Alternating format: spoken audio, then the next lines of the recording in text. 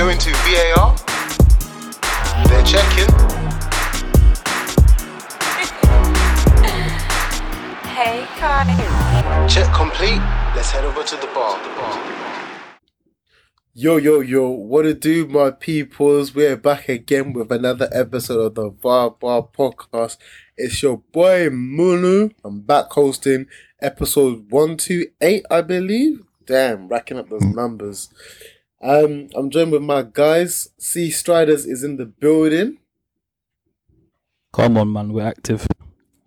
Got my fellow Gooner, Mace is in the building. Talk to me, man. What's up? And back to represent the United boys, my boy Prez is in the building. Yo. What's up? Unfortunately, no Liverpool fans could make attendance, even though they didn't catch an L. Things still aren't looking really good in that Merseyside Red, so I can understand. People are too busy. People are too busy scrapping on Twitter and not getting any replies. Swear, people are scrapping on Twitter. Yeah, man, talking to themselves and that. I'm gonna have a laugh after this episode, man. I thought you were gonna say something about how they're celebrating other teams. You know, they've got different shirts on at the moment, but I guess the time, as we said, is nearly up. But I mean, let's just get straight to the shits, man, because we had two big city derbies. I mean, first of all, I'm a bit confused. Obviously, Spurs, Arsenal was on BT, and the United game was on Sky Sports the earlier kickoff. I was a bit confused at the timings of these games. We've not had a North London derby that early since, I don't know when Fabregas scored that goal straight after Van Persie's goal, and then for the Manchester derby to be the first game on a Sunday kickoff, I was really baffled. I don't know about you, man. It's true, to be fair. Yeah. Really and truly, normally it would be both games on a Sunday, like literally maybe, the North London derby first, or it was just normally on a Sunday. But hey, you know what? We got good football over 2 days. Like, let's not complain. And we're obviously going to kick off in the capital, the North London derby, which I think as a group we have said is the most entertaining derby. Possibly not the biggest, but yeah, when it comes to entertainment, goals, and action, which is what we got once again, it has to be the North London derby. Arsenal came out as 3-1 winners to, you know, I mean, they try to say North London is white, but I mean, look at the rap sheet, it's always going to be red, so I can't really say too Settle down, man. Settle down. Yeah, you're right, I need to. I'm hosting today. I got to be on the balance thing. Arsenal, yeah, like I said, came up 3-1 winners, taking the leads from a cracking goal from Thomas Partey. Some of the kind of goals that he's been doing at Atletico Madrid. We were like, where are these goals here at Arsenal? He placed one top right corner. Lloris had no chance. And then, of course, the Mandanderi Kane penalty at a North London derby at the Emirates as well. Always at the Emirates he gets a penalty. Gabriel, like, what was he thinking? I mean, Toast is not here to get at Xhaka. Toast believes it was Xhaka's fault before leading up to Gabriel giving away the penalty, which is my argument. Like, there's no need for Gabriel to go down. The ref gives a pen, and I mean, you could bet your life that Harry Kane's going to score. And as Tosin also said, Harry Kane would rather score a pen than give away his daughter. So it was there. I'm a bit shook here thinking, Tottenham will come back into this game. Second half, we get things rolling, and straight away, Arsenal get a goal in after 4 minutes. Agent Lloris, would you say, Calvin? Right, looks like that. I can't lie. I see him friending up with the Arsenal boys. Bro, yeah. There's a picture which I'll send to Calvin as well. Lloris was getting very, very friendly with the Arsenal boys. He had his butterfingers as he let the ball go through. First, he couldn't catch it, and then somehow the ball went through his body. So, yeah, Gabby Jesus was there to take it for 2-1. And then, again, a man that was at one point on his way out of Arsenal, Granit Xhaka just finishes off the game with a great strike to make it 3-1. And that was it, man. I'm going to go straight to my boy Mace, and then obviously we'll go to you, Calvin. Is this it now, Mace? Are Arsenal the real deal, or is this just our normal 3-pointer against Spurs at home? Good question. I feel like this question is like a trap set for every Arsenal fan. You can't say it until you smell it, until it's there. So to answer your question, I can't say it, man. Maybe ask me this question during December. Then I can give you a much more concrete answer. But until now, no, we're not there yet. We are league leaders and we're playing like it, but I wouldn't say we're there yet. I value the honesty there, but for me, I can't even say December because I know our club. I feel like I said it yesterday at the pub after the game. If we're within 5 points, and here's me really already saying within 5 points as if we won't be topped by this point. If we're within 5 points come around March, April, then yeah, I can feel we can do some sort of challenge. Yeah.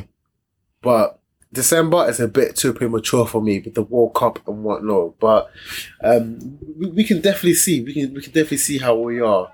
I'm gonna go over to you, Prez. Before we, sorry, Calvin. I know we'll come to you, but let's go to Prez quickly. Neutral. Yeah. Was this Arsenal just being too good, or Spurs were just not up to games?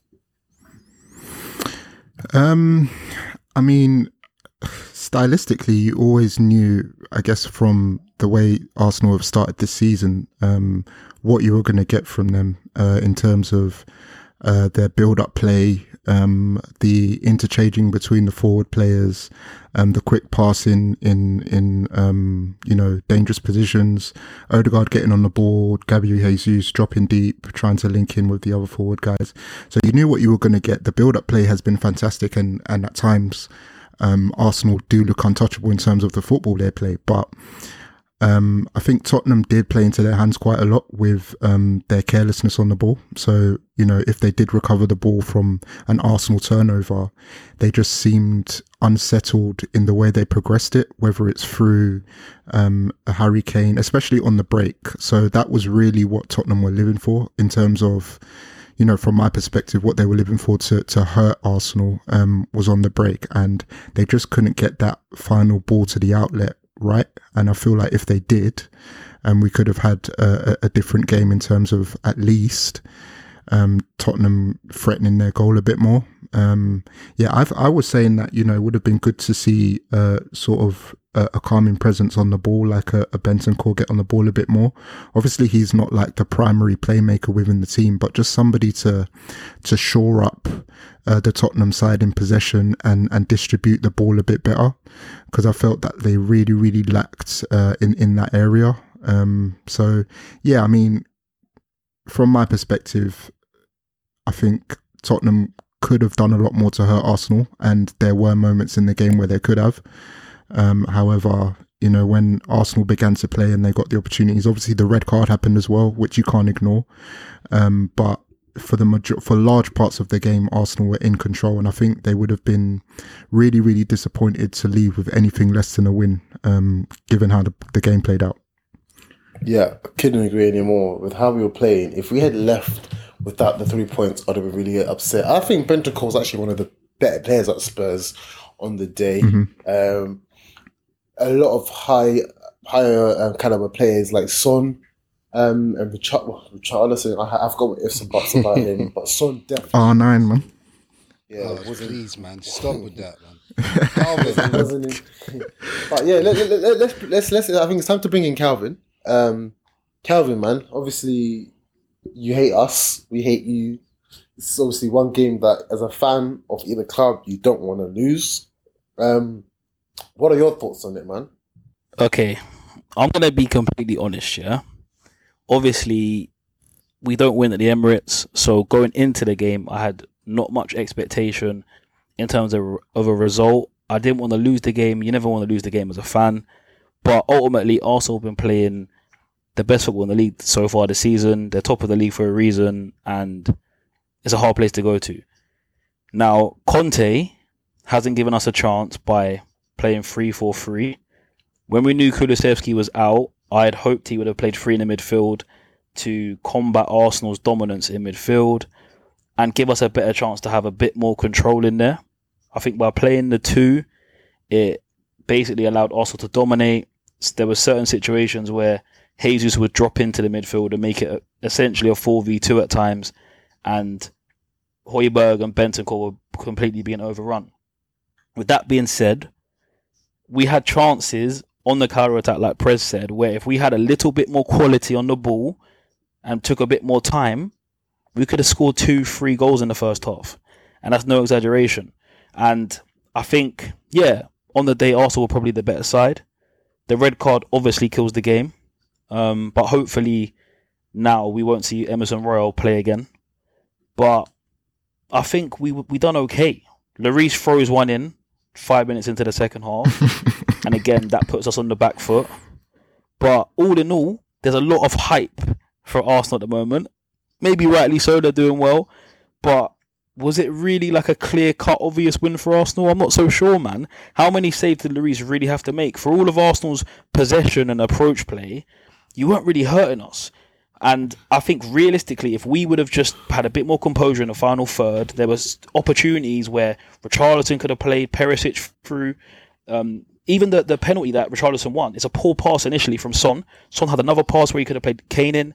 These are good opportunities to get shots on goal. So I'm not too disappointed in the fact that we lost. For me, it's more the case of in situations where we were set up in the way we were, we just didn't take our chances.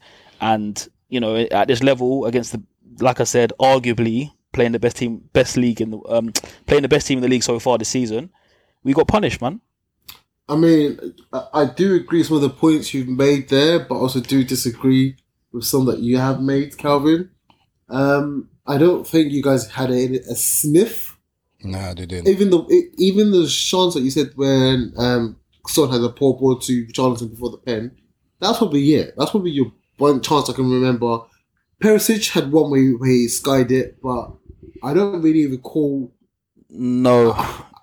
No, really? What did Son but do? you're not. I'm not saying Ramsdale was making save after save. But does that matter though, Calvin? Because at the end of the my day, thing is, you can have three. There shots. were opportunities where if the final ball was better, be in on goal. There was a chance where Son has got a simple pass into Kane. He's on the left, simple pass into Kane, and he's potentially in on goal, but the pass is overhit. There's another chance, again, where Perisic is played, we counter-attack, I think Odegaard pulled Son back, he got played into Richarlison, and his pass to Perisic, he sent him so far wide, it goes from a potential one-on-one with the keeper to he has to turn back and play the ball back and recycle it. And these are key moments in the game. We knew that Arsenal were going to come out the blocks fast, and they were going to press, and they were going to really be on the front foot. They're the home team. That's how Arteta wants his team to play. But ultimately, that plays into our hands. I still believe we are one of the best counter-attacking teams in the league. We did miss Kulusevski on the day, but we had opportunities, Munyan, man. You watch back the highlights, you'll see that. I mean, these opportunities. Bro, what do you mean highlights? I was there, and I have to. Like I said, I do agree some parts, but you probably are.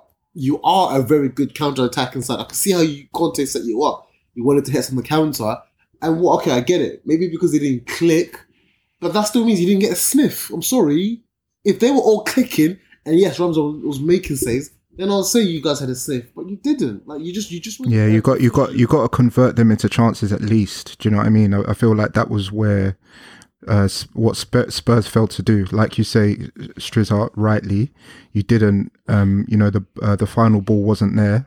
But at the end of the day, that's What do you expect Arsenal to do in that situation? I mean, they handle the pressure, they handle the danger, and they move. Do you know what I mean? It didn't cause as much of a threat as it should have, I think is what I would say. Yeah, and also the opportunities Spurs has had were as a result of how they play. They play on the counter. So, of course, you're going to have those moments, and it's up to your team to capitalize those moments. You didn't. And also the opportunities you had weren't as frequent. So frequency would suggest that you were on top of you were the dominant team. You weren't the dominant team. You were just making the most of very few opportunities, which taking a turn is just I want to ask you as a Spurs fan, is this a sustainable way to play as a club? Because Conte, yes, has cracked how to play the Prem in terms of get good players to soak in, set traps for these players, for these teams, and then hit them on the counter.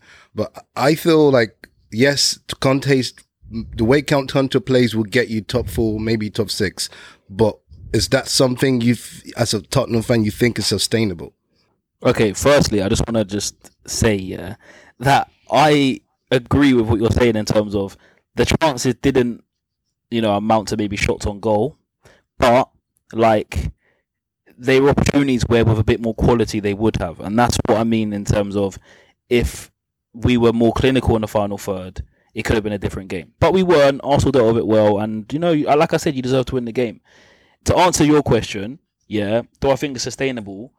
I do. Yeah, like I think it very much depends on who we're playing against. Like there's been games like last season, for example, when we went City away, we played that exact way and got a result. Went to Liverpool away, got a point by playing that way.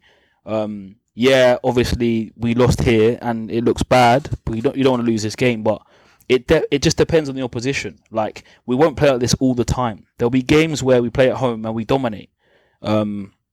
It worked against Leicester. Leicester aren't as organised defensively as Arsenal, so obviously it was easier to break through them. But I just think from Tottenham's point of view, maybe Conte is a lesson as well. I don't think we always need to play like this. I do agree with what you're saying to a certain extent. I think sometimes we need to take the game to the opposition. We need to play a bit more on the front foot, especially at home. And that's why I'm not going to use the word admire, but I respect what Arsenal do. Like in terms of they try and play the same way, whether that's at home, North London derby, whether that's away to Bournemouth, whether that's away at Old Trafford. They played the same way in every game this season. They've not shown the opposition any respect, and they're top of the league for a reason, man. So yeah, I would have liked to see. Sorry, Munya. Just before we move on, just one last point. I would have liked to see Tottenham, especially the forward players, put a little bit more pressure on the centre backs. Like we've already seen, or we have knowledge now of Gabriel and his potential mistakes, that he's capable of. But I felt like someone like Saliba, and this isn't taking anything away from him because I think he's quality, but he really just had the freedom to do what he wanted on the ball and play out from the back with very little pressure. And I feel like even if because he deals with pressure well, he deals with the press well, but it would have been nice to see Tottenham kind of make him possibly second guess himself and put him in an uncomfortable situation. The same with Gabriel. But yeah, that was just an observation. I felt like obviously Tottenham do sit into their shape, but we know that Arsenal like to play out from the back as well. It would have been nice to see just that, just that little bit of bite on the front foot from Tottenham from a pressing perspective. But yeah, just an observation. Yeah, I agree with that, Prez. But do you know what I think it is? I don't know if Kane is able to press like he could under Pochettino. Like as the front man, he is the person. Like when I look at like Jesus and obviously how mobile he is and how he kind of sets the tone in terms of pressing for Arsenal and everyone kind of follows. I just don't know if Kane's got the same legs to do that. But even Richarlison, Richarlison's industrious-ish. Yeah. He could probably cover that pressing effort. And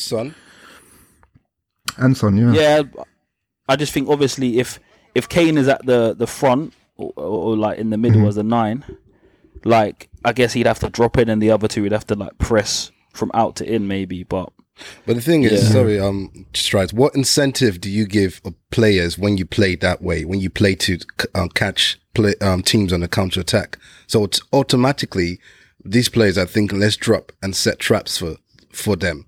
So I think it comes back to exactly what the point I put across to you, that I don't think the way you play might be something to look to carry on in the future, because you're going to come against teams like this where they know how you play and they'll find a way around it. And like as Prez has alluded to, the best way to deal with this type of teams is to press them from the front. So I think that's a worry from a Spurs perspective. No, I hear what you're saying, man. But do you what's your thoughts then? I'll flip it and ask you, like in terms of the formation, playing a 2 in midfield. Obviously, watching the end of the Leicester game where we went to a 3-5-2 and ultimately killed the game off when Basuma came on and we put Son up front with Kane. were you happier to see us go back to the 3-4-3? I would say the Leicester game, just kind of rejig my mind, because in the second half, did Conte change formation? Yeah, so we changed from a 3-4-3 to a 3-5-2. He took off Kulusevski, he brought on Basuma, he matched him in the middle, and then Kane and Son played high. And then we were just cutting through him. And I think what was happening, similar to yesterday's game, where you had the extra man in midfield, you were able to dominate that area. And with Jesus dropping in as well sometimes, it created a 4v2 overload, which of course, these kind of quality players, if you've got a 4v2, you're going to play around. So I just think, like when you were looking and you saw the team sheet, because we all look, like I looked at the team sheets, I was thinking, is Partey fit? I mean, you look at these things. So when you see the 3-4-3, where you're thinking, okay, cool, that's better for us, or... But the thing is, let's look at positives. I think if Kulusevski played that game, that would have been a total different game, in my opinion. Because I rate him higher than Richarlison, right? So in terms of moving forward, you could say Conte needs the players to accomplish the way he plays, but I wouldn't agree. Personally, I am not a big fan of setting traps, because sometimes it works and sometimes it doesn't. And when it doesn't, it really, the risk is more than the reward. But Conte, who am I to judge Conte? Because he has shown that his method can bring you a championship, and he's done it with Chelsea. So who am I to judge? But I just don't think the way Tottenham, I don't think Tottenham has the facilities for playing that system. And ultimately, if you don't have the right players, for example, missing Kulusevski, it won't work. It won't click. And so that's my point. And I think Conte should have maybe a part or a plan B to deal with situations like this. That's fair, man. Fair enough. Before we move on from this game, let's just give out some individual flowers. I'm actually going to start with Spurs, Calvin. Harry Kane, on the score sheet, he actually broke another record. I think he's the first player to score 100 away goals. That's right. Man. So big up Kane. Still doing his thing when his team is letting him down. So captain for a reason. Also, I know Chelsea's not here, but we actually have to give him some flowers, man. Granit Xhaka. What a turnarounds. Boy, Munia, man.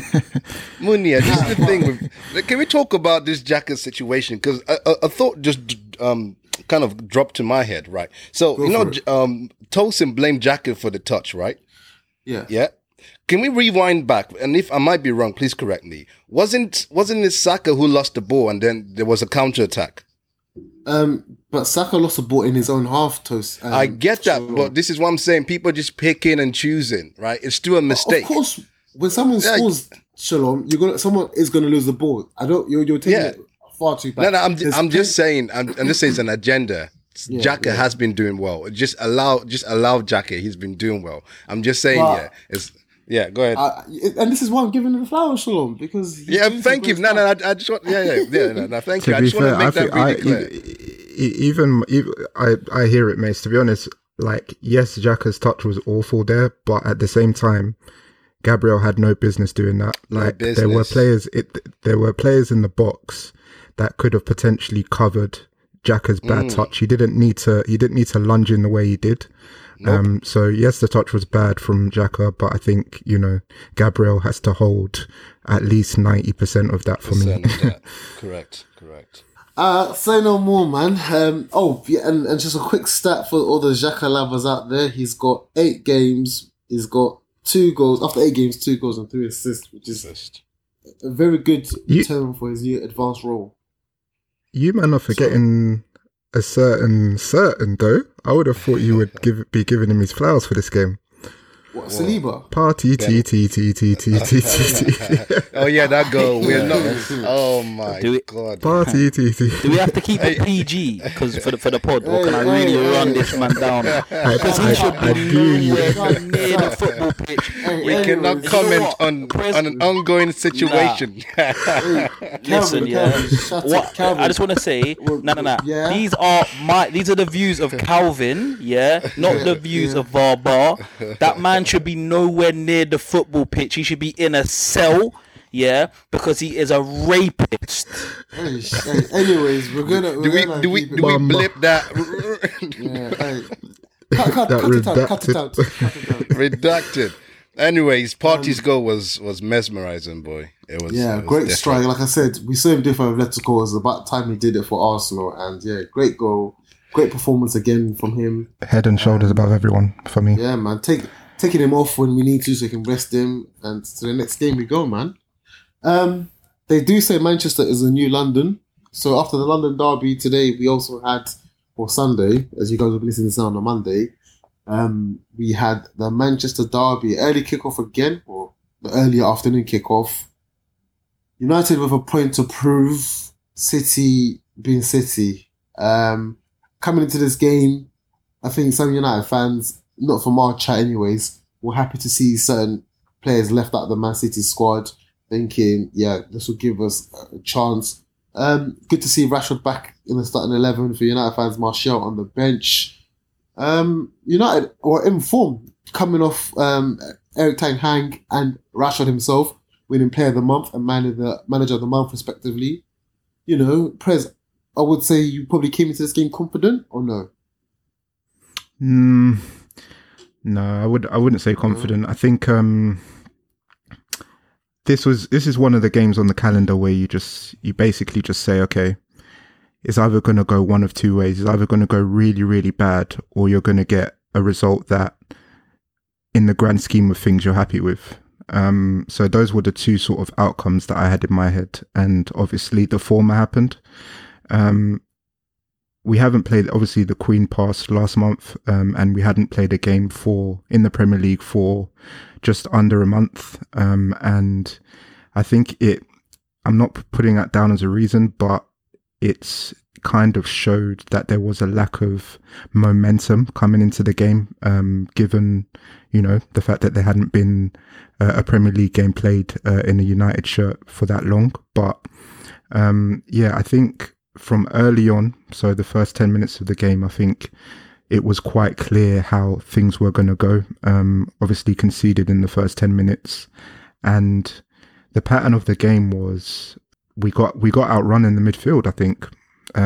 So obviously we started with Bruno and Eriksen, who in our last 4 games have been instrumental in our wins. However, in a game where you have so many threats all over the pitch, with the City centre-backs that are able to play basically into our half, drop it off to the likes of Bernardo Silva, Jack Grealish, Phil Foden, Kevin De Bruyne, and they're able to operate in these key areas on the pitch that basically create chances from everywhere. So I think when you look back at the game and you see how easily a Jack Grealish was able to pick up the ball and hurt us. I feel like this was one of, if not the best Premier League performance I've seen from Jack Grealish in a City shirt. And, obviously the yellow card that Diego Dallo received early on in the game was obviously not the best thing, but I don't really see Jack Grealish as let's say, a confrontational type of winger where he's going to take you on like relentlessly for the whole game. He's usually going to get you to the byline and then drop it off to a De Bruyne or a Bernardo Silva, who then, that's where the creation comes from.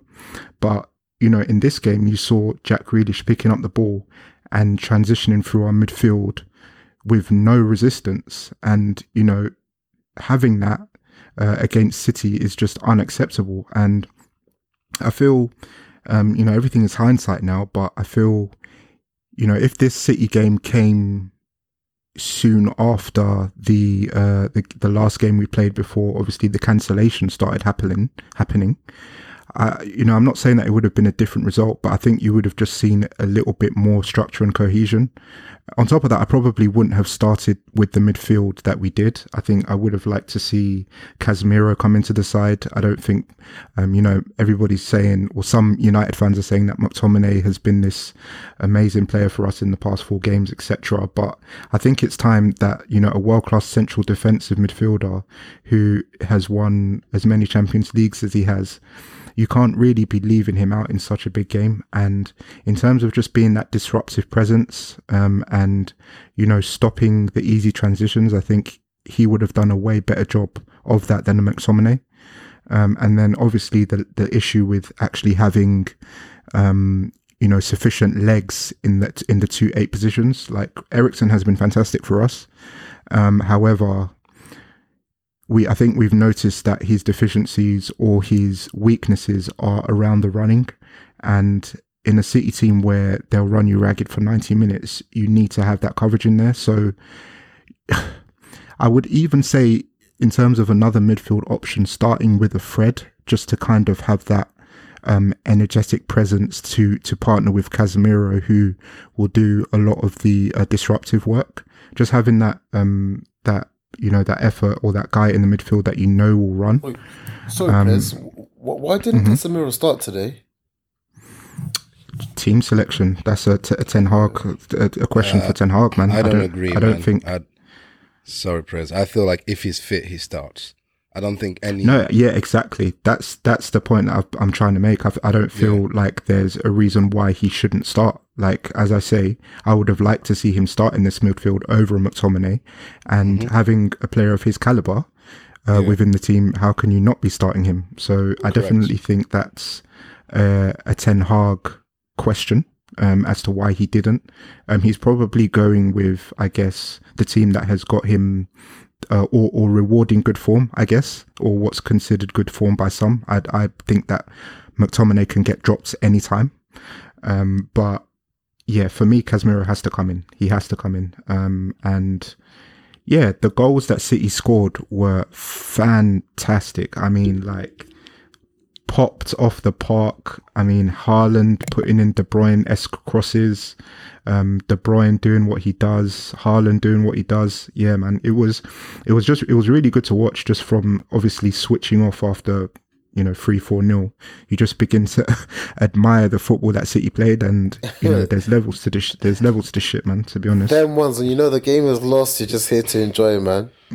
Bro, that was me, man. So yeah, obviously in summary, we scored 3 goals, but really those are consolations, and the game was well and truly done by that point. Obviously, it's nice to see Martial get the 2 goals on the score sheet. Jeez, I know you were jumping up at that one, boy, when you saw your boys score. Bro, get me, coming off an injury, coming on at halftime, bagging 2 goals. What? Yeah, you got to in games like this, you got to see where the positives are, and I think that's probably a big positive. 6-3 obviously doesn't tell the tape of the actual game itself, but if your boy Martial's coming on and bagging, like, there's things to be excited for. Wait, who scored the 3rd goal? Anthony. So Anthony scored our first goal. Yeah, he scored our first goal, which was a really, really well taken goal, to be fair. Can we have a conversation? A goal that he's capable of doing. Sure, let's go. The conversation? Yeah, where in our estimation, I know it's just it's a very small sample size, but where do you think he is as a player? This is a question to the boys. I'll let one of you guys go first from what you've seen. I'm afraid this one's Calvin. Yeah, I've not seen enough of him personally.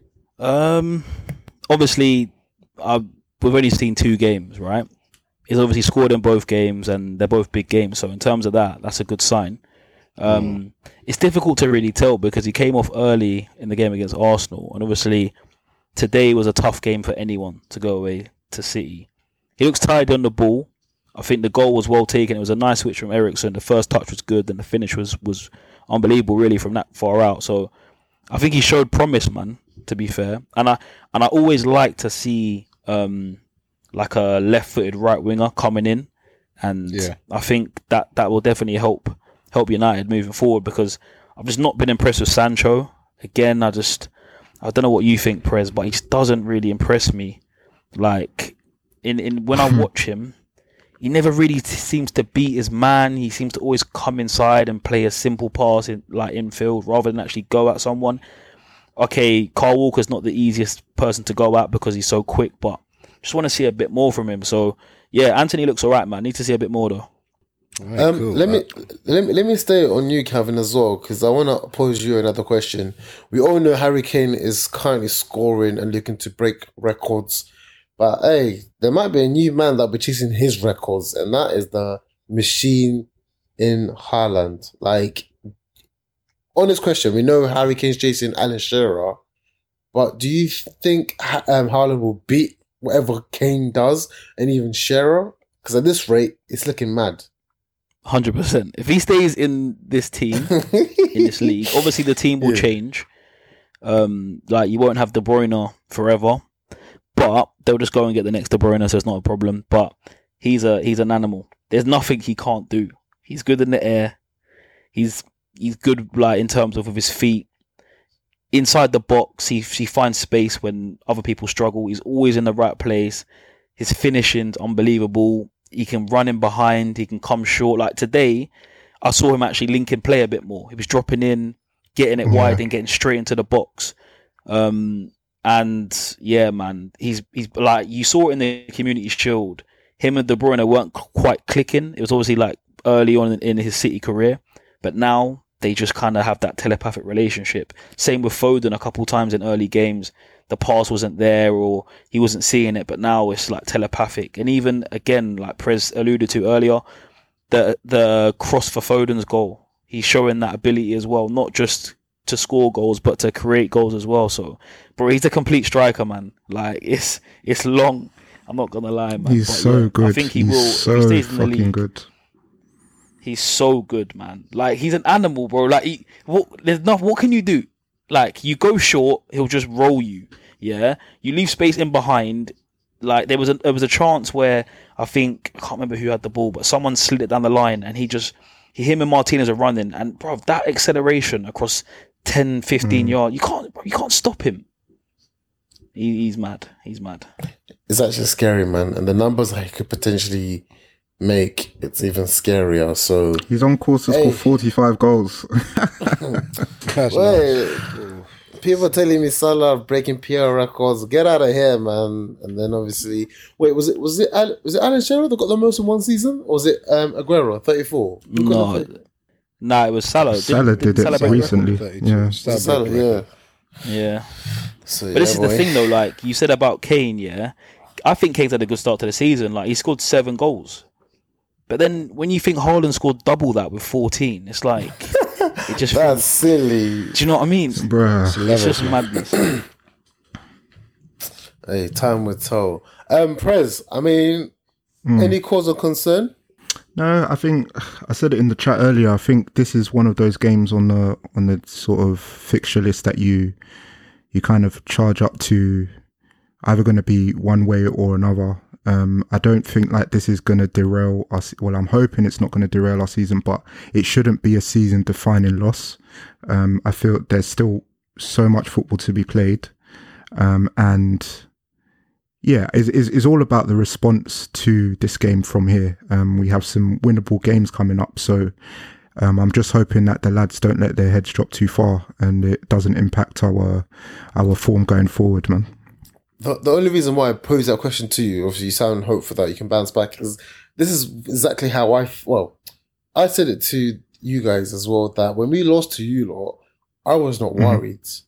And I feel like we've gone on to show that defeat, it annoys me that it's there on the record that we've lost a game and it was to you, but I was not worried about how we were going to perform after. So, I mean, yeah, it's City away, it's not going to be easy.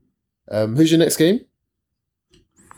Who are we playing next? I feel like it's Everton. Everton away, I think, in the Premier League. But we've obviously got our Thursday game against Azerbaijan FC or whatever their names are. So yeah.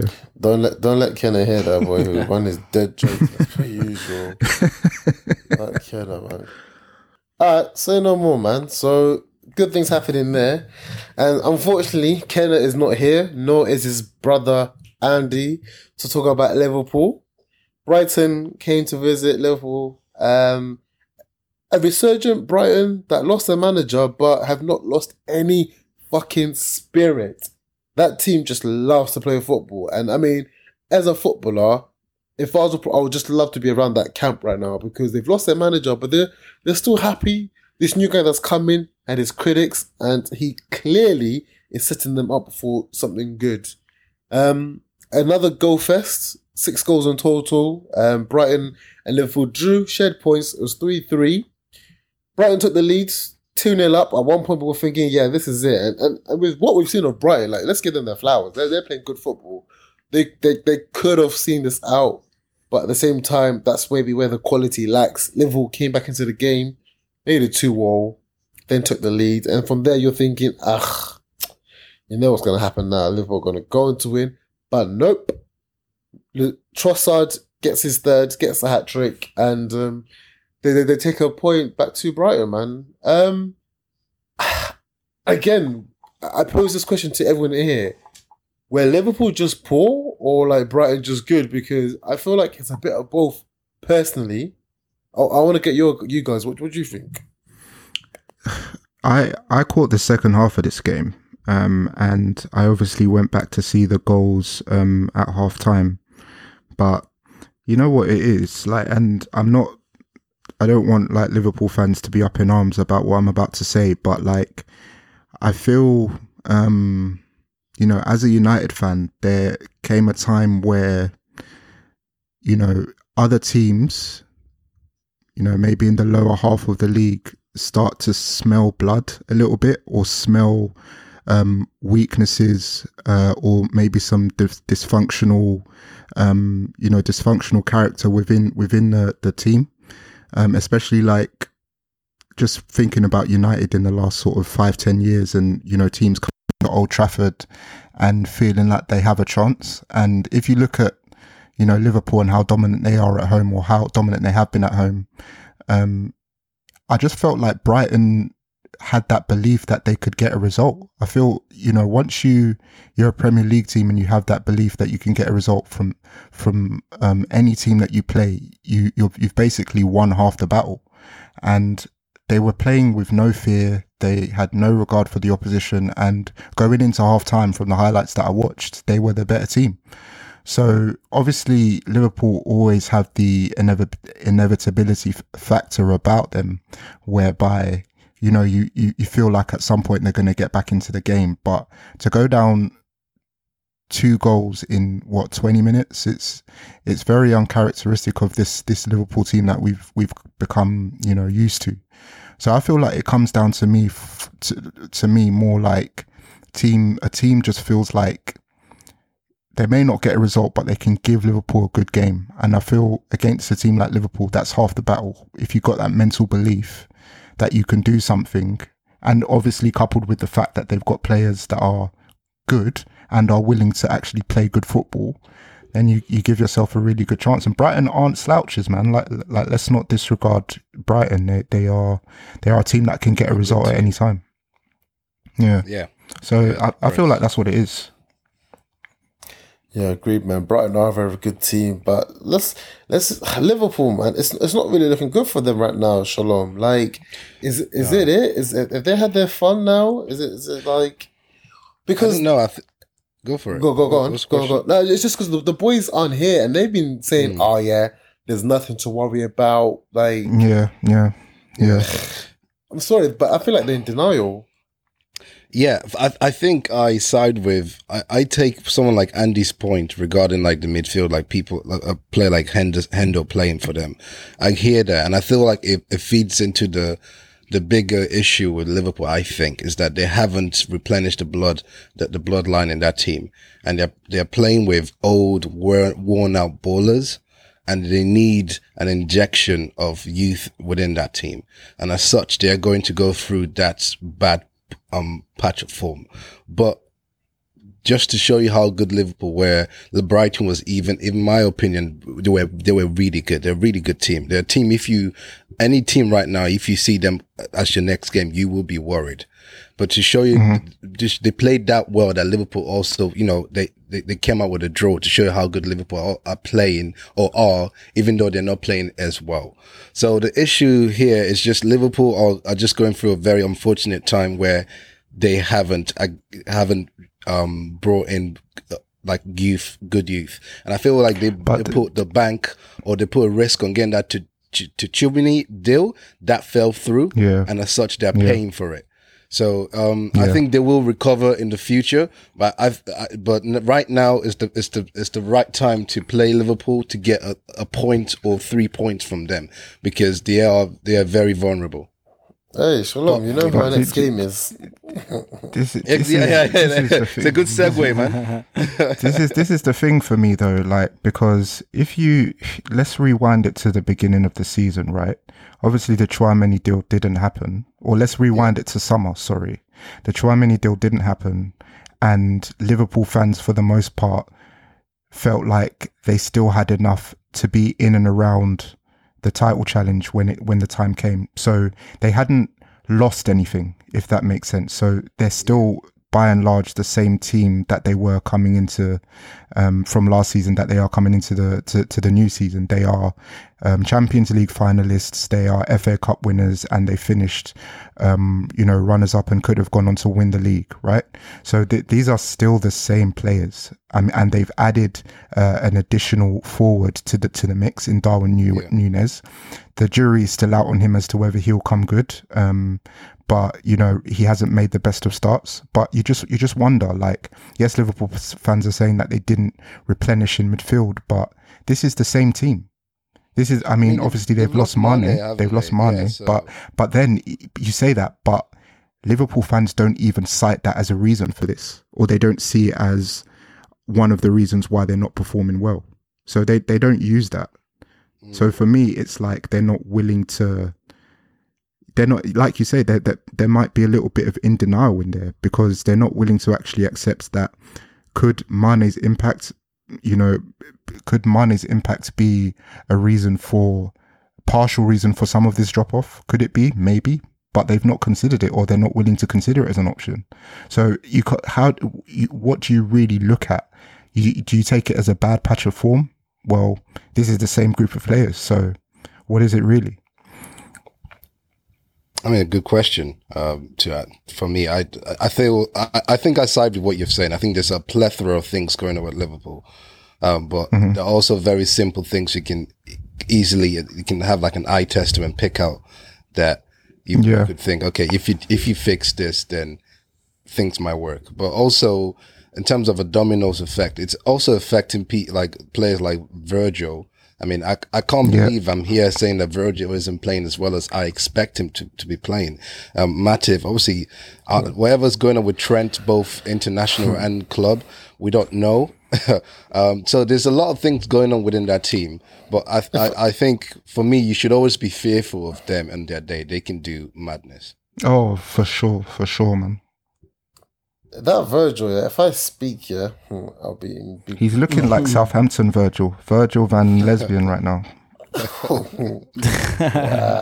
you know what though? Do you man think that to a certain extent it's a little bit of stubbornness from Klopp though? Because as you said, there comes a point where you need to adapt. You need to change something tactically. I don't know if you see the interview with Klopp. He come out and basically defended Trent and said that this is how I ask him to play. And of course, because I want him to play so high, there will be times where teams will counter-attack down his side. And again, he just doesn't seem, even in situations where he is there in position, he's not defensively aware. So maybe Klopp needs to adapt his tactics. Maybe he needs to drop his line a little bit deeper to a certain extent. I don't know if you agree, but I don't think Liverpool press the same way they used to. And that, obviously, when you press, it allows you to play a higher line. But if you're not going to press the same way and they beat the press and you play a high line, you have to drop off. If there's no pressure on the ball, you drop off. That's a simple rule of football. And if the press is not as good as it was last season and the line is still the same, you're going to get caught out. Yeah. I think Drew made that point in the Napoli, when they got battered by Napoli. That was basically a classic case of that happening. And I hate to say it, but who was one of their champion pressers last season? Sadio Mane. He was the guy who was, you could even call him the pressing trigger. Like the guy was a relentless presser and kind of set the tone when it came to their pressing. But man. I don't know, man. People would tell me Mane was not. Let me not, man. Mane is not scoring the Farmers League, man. Yeah, boy. He's enjoying, boy. He's eating well, man. So yeah, big up him for making the move that he needed to. Our boy Weisenberg actually couldn't make it today again, but his Chelsea squads went away to Palace, and I think it's quite evident. And we've said it with Patrick Vieira and what he's building there. It's not easy, but at the same time, I think Kenner once did have a go at his win rate. Obviously, another defeat, but there's things to be excited about for Palace fans. Chelsea, who weren't looking too good, managed to draw out some cajones and come out of it. And Aubameyang getting back on the score sheet, his first, I think it's actually his debut. I'm surprised that I thought he played for Chelsea in the league already, but no. He had his debut start. Oh no! I'm sure he started before. I heard something that he's actually started. Yeah, someone said he started in the Champions League, didn't he? But it was his first start in the Prem. His first because start. The Chelsea game was postponed, wasn't it? Yeah. Oh yeah, makes sense. Gets on the score sheet, which is also good for him and good for the club. And then later, I think they said that if there's one person Palace fans wouldn't want to score, it would have been Conor Gallagher. And of course, Conor Gallagher whips one in and gives Chelsea the win. Obviously, he hadn't spent some time at Palace the season before, which helped him develop into maybe the player he is now. A heartbreaking moment for Palace fans and maybe a bittersweet moment for him as a player. Well, are Chelsea back, lads? Because we're not really convinced with Chelsea so far. Like, still not, to be honest. Still not. They have Potter now, so let's see what happens. How long are we giving him, Shalom? Because do you feel like he needs to bring... No offense to Potter, he's not the type of player that we can be like, oh, Conte brings his style of players. I mean, do we expect Potter to work with what he has, or can he be? He has to, man. You know what? I have some Chelsea friends of mine who are basically saying Potter has a free hit this season now.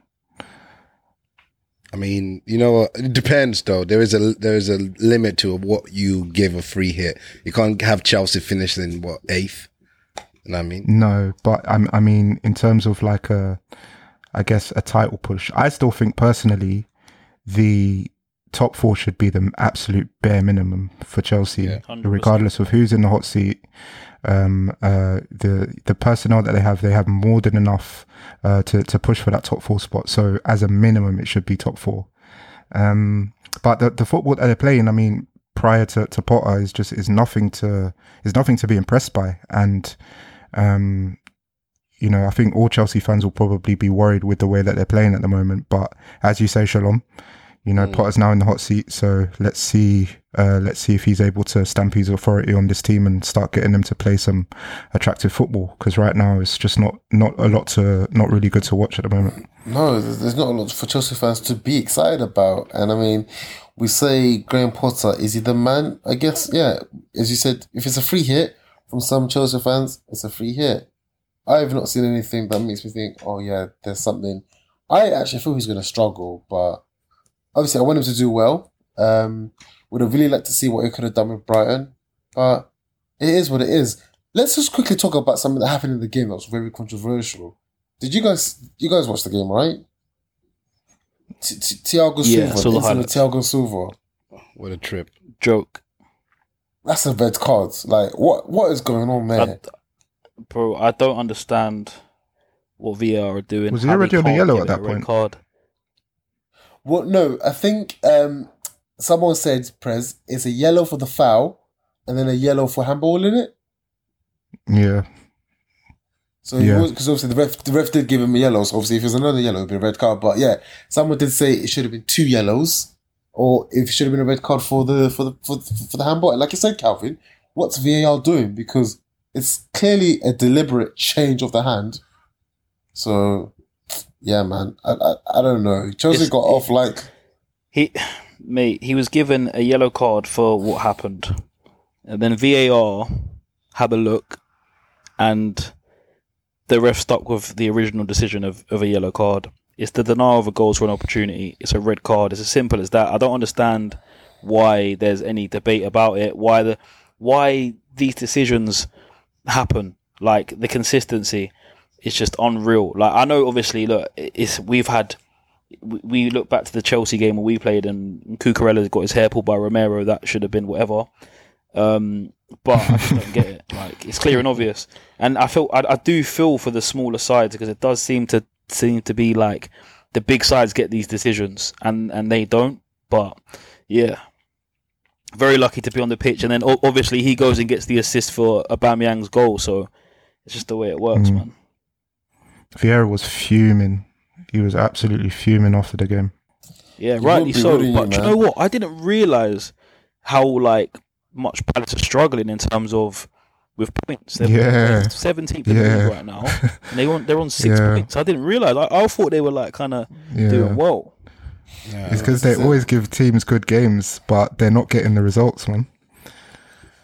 Yeah, that's it. They let themselves. So results business, mate. So yep. Is it high time to talk about Vieira? Needs to be careful, bro. We need to be careful, because at the end of the day, there's been investment from Palace. He's been backed. They've got a good team. I know they lost Gallagher, but they've got a good team, and they should no way be sat up on level on points with Wolves. Just one place above the relegation zone. And Bruno Lage just got sacked as well. So level points with Wolves. I'm hoping that they give Vieira the adequate time, man. But yeah, it's tight, bro. Yeah, I mean the table doesn't lie, does it? So facts. It needs to switch up. But one thing I will give him credit though, and I think that's what's saving his seat right now, is the fact that he gets them playing good football, and I think that's number one. And you'll be much more remiss to think, okay, I will think about firing Vieira, because when you go out there, you watch good football, yet you lose. I get that, take the point, but good football goes a long way. So hopefully he gets time to tighten it up. But if it doesn't, I agree, because I mean, bad football, bad results is the recipe for sacking. But trust, good football, bad results, you can say, okay, the results might come. Yeah. So I think he should be given adequate time to turn it around. Mm-hmm. Do you reckon that's the project? That's a long-term project at Palace? Because how long can you go saying, okay, good football but no results? As Calvin just noted there, which I didn't even think they were that low. That's worrying, because I mean that's nearly relegation talk. Yeah. What would you say is? I think it's difficult with a club like Palace, though, because Shalom. I was just going to say, I just think that realistically, Palace to get into the top, let's say 7, if we're saying Conference League, it's not realistic for them. Realistically, his push has got to be top 10, and even that is difficult. So you got to be careful what you wish for. Like Prez makes a good point. They play good football. And you could have a Hodgson there that keeps you in the league, but that football week in, week out is just dry. So I think he should be given the time, man. I guess we'll see. I guess we'll see. I mean, it's crazy to think we're only 8 games in, and I think, Calvin, you keep saying that to the likes of Tabbles and make it gas, but this season is really starting to shape. It's really starting to shape up, and we do have a long way to go with the World Cup coming in. So yeah, it's going to be very interesting, and I think the World Cup will be interesting how people come back off that. Because right now, obviously, there's no stopping City. As Calvin likes to talk nice about Arsenal, we're the best playing team. It's all up there. I think Andy made the claim, and I actually want to just get to Prez to answer this. Andy said in the chat that the title race is between Arsenal, Man City, and Spurs. Can we even say there's a title race right now? And that's for you, Prez. No, not for me. I feel I said that if Arsenal can get to the end of October, and no Arsenal fan has agreed with me thus far, but I feel like if you navigate your October games, I haven't actually checked who you're playing, but I feel like if you navigate your October games, and you come out relatively unscathed, then you can begin to start looking at how you can prepare for let's say the festive period. If you get to the festive period let's say top of the league or, sort of tussling for the top spot with City, then I would say at that point, you can then say, okay, the title race is on. But navigate your October games, and I think you're giving yourself the best opportunity to go into the World Cup with a good points tally. So yeah, that's my take, man. Like I say, no Arsenal fan has agreed with me yet, but yeah, that's how I see it. I think the fact that we've beat Tottenham, it makes October a bit more less weight on our shoulders. I know the next the big teams in this October was Tottenham and Liverpool, who I think maybe it might be good that we get them out very early on. Because even let's say if we did lose back to back, it's a good time to be playing them. But not even that, bro. Let's say we lost to you lot and then we lose to Liverpool next week. We've still got a couple of other games to bounce back from. But like I said, it is a good time to play them. But this is Arsenal, so if we beat Liverpool next week, then I think October will be a lot easier because then we've got Leeds away, Southampton away, which I feel like we should be not losing anyways. Forest at home, and I forgot what the other one is, and then obviously the Europe game. So it's not just obviously Arsenal. Spurs are in the mix as well. And Calvin, I don't know how your games are looking. You actually have Brighton next, so that could be a tough one for you lot, I believe. You got Brighton next. Yeah, man, Brighton next. That'll be tough, man. Obviously, first home game in charge. Then we've got Everton. And then I'm sure we've got United after that. So, yeah, man. It's not easy for us, boy. It's not easy for anyone, bro. What the hell? Not for anyone, it's not easy. But at least, like you said, we agree on one thing. Both our games against Man City that were postponed, boy. That might be a blessing in disguise, but we'll see. So that's going to come like what in spring, summer or something now? Bro, something like that, bro. Who knows, man? The later the better. That's what I'm saying. Yeah, facts. Move that. But Munya, one thing I will say is our participation in the Champions League, it really does give you lot the advantage because we're kind of in a situation where we have to play. Yeah. No, absolutely. You've got more of a quality. Well, no, for now, because the Europa League does get better quality teams when it comes to like the round of 16. At the moment, it's just like who beats anybody. So, yeah, again, October might be the best month to play all these little Europa League teams.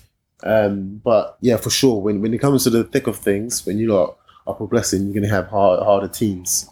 Striz, so you think that for that reason you lot have the advantage? Sorry.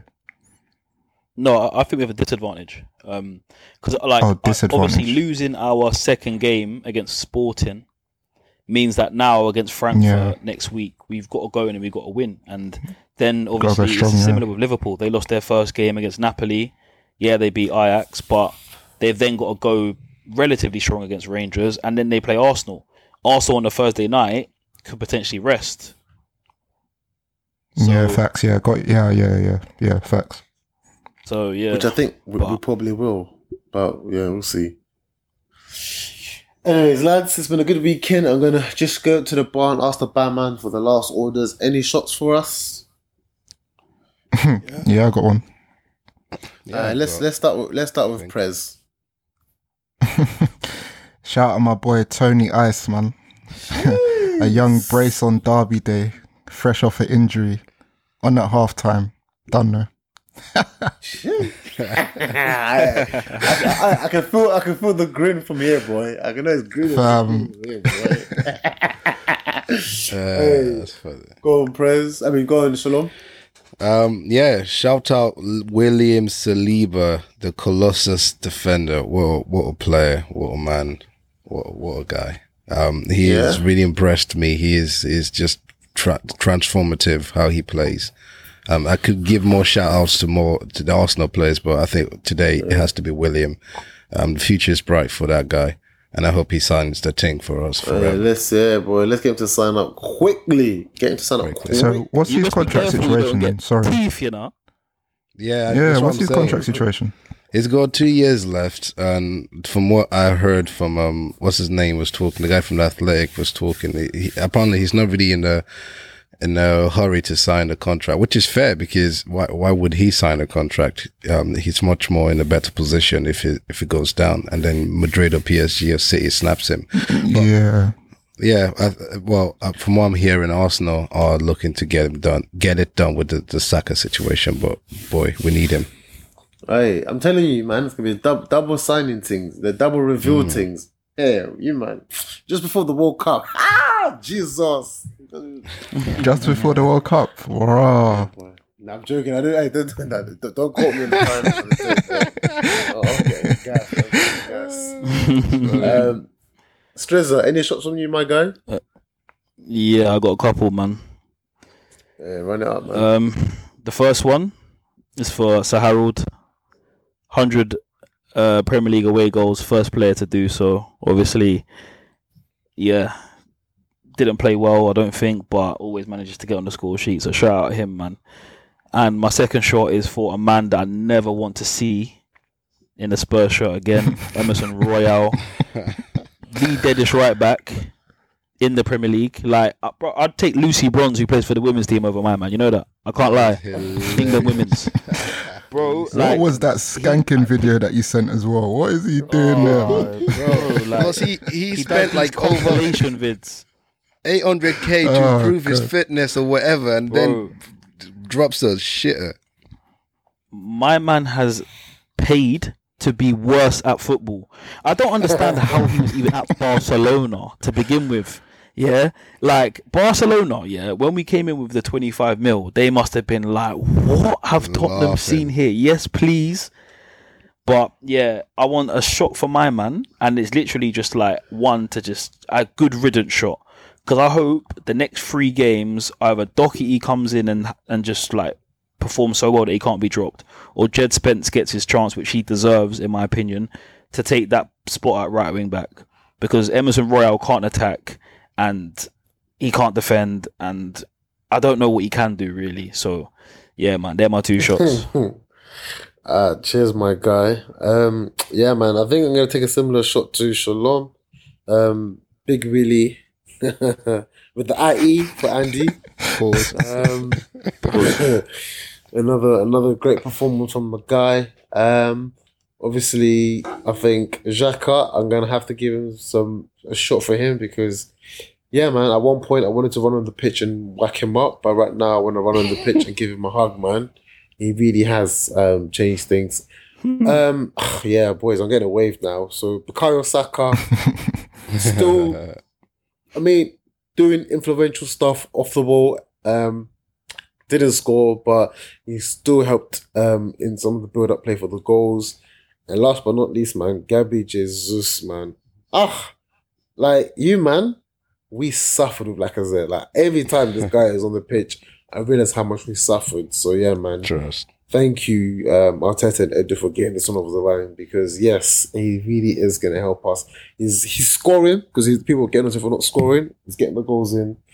Yeah, so I'm happy, man. And, yeah, that's it. And before we do close the bar, the boys of the bar, just want to pay our respects to the fatal incident that happened in Indonesia. The fans at the football games, I think over 150 lives lost, which is just really heartbreaking, man. I mean, yeah, you don't expect to go to a football match and not come home. So, yeah, man, prayers to the families for anyone that's lost the loved ones. We hope, they get an inquiry to see what happened wrong. But, yeah, man, prayers up to them. Yeah, man. Hey, it's been a pleasure, boys. Good to be back hosting again. Till we meet again next week, we'll be discussing the European games and also the Prem games. Yeah, everything's just coming quick and fast. It's been a pleasure, boys. Peace. Easy. Bless up. Hey, Kai.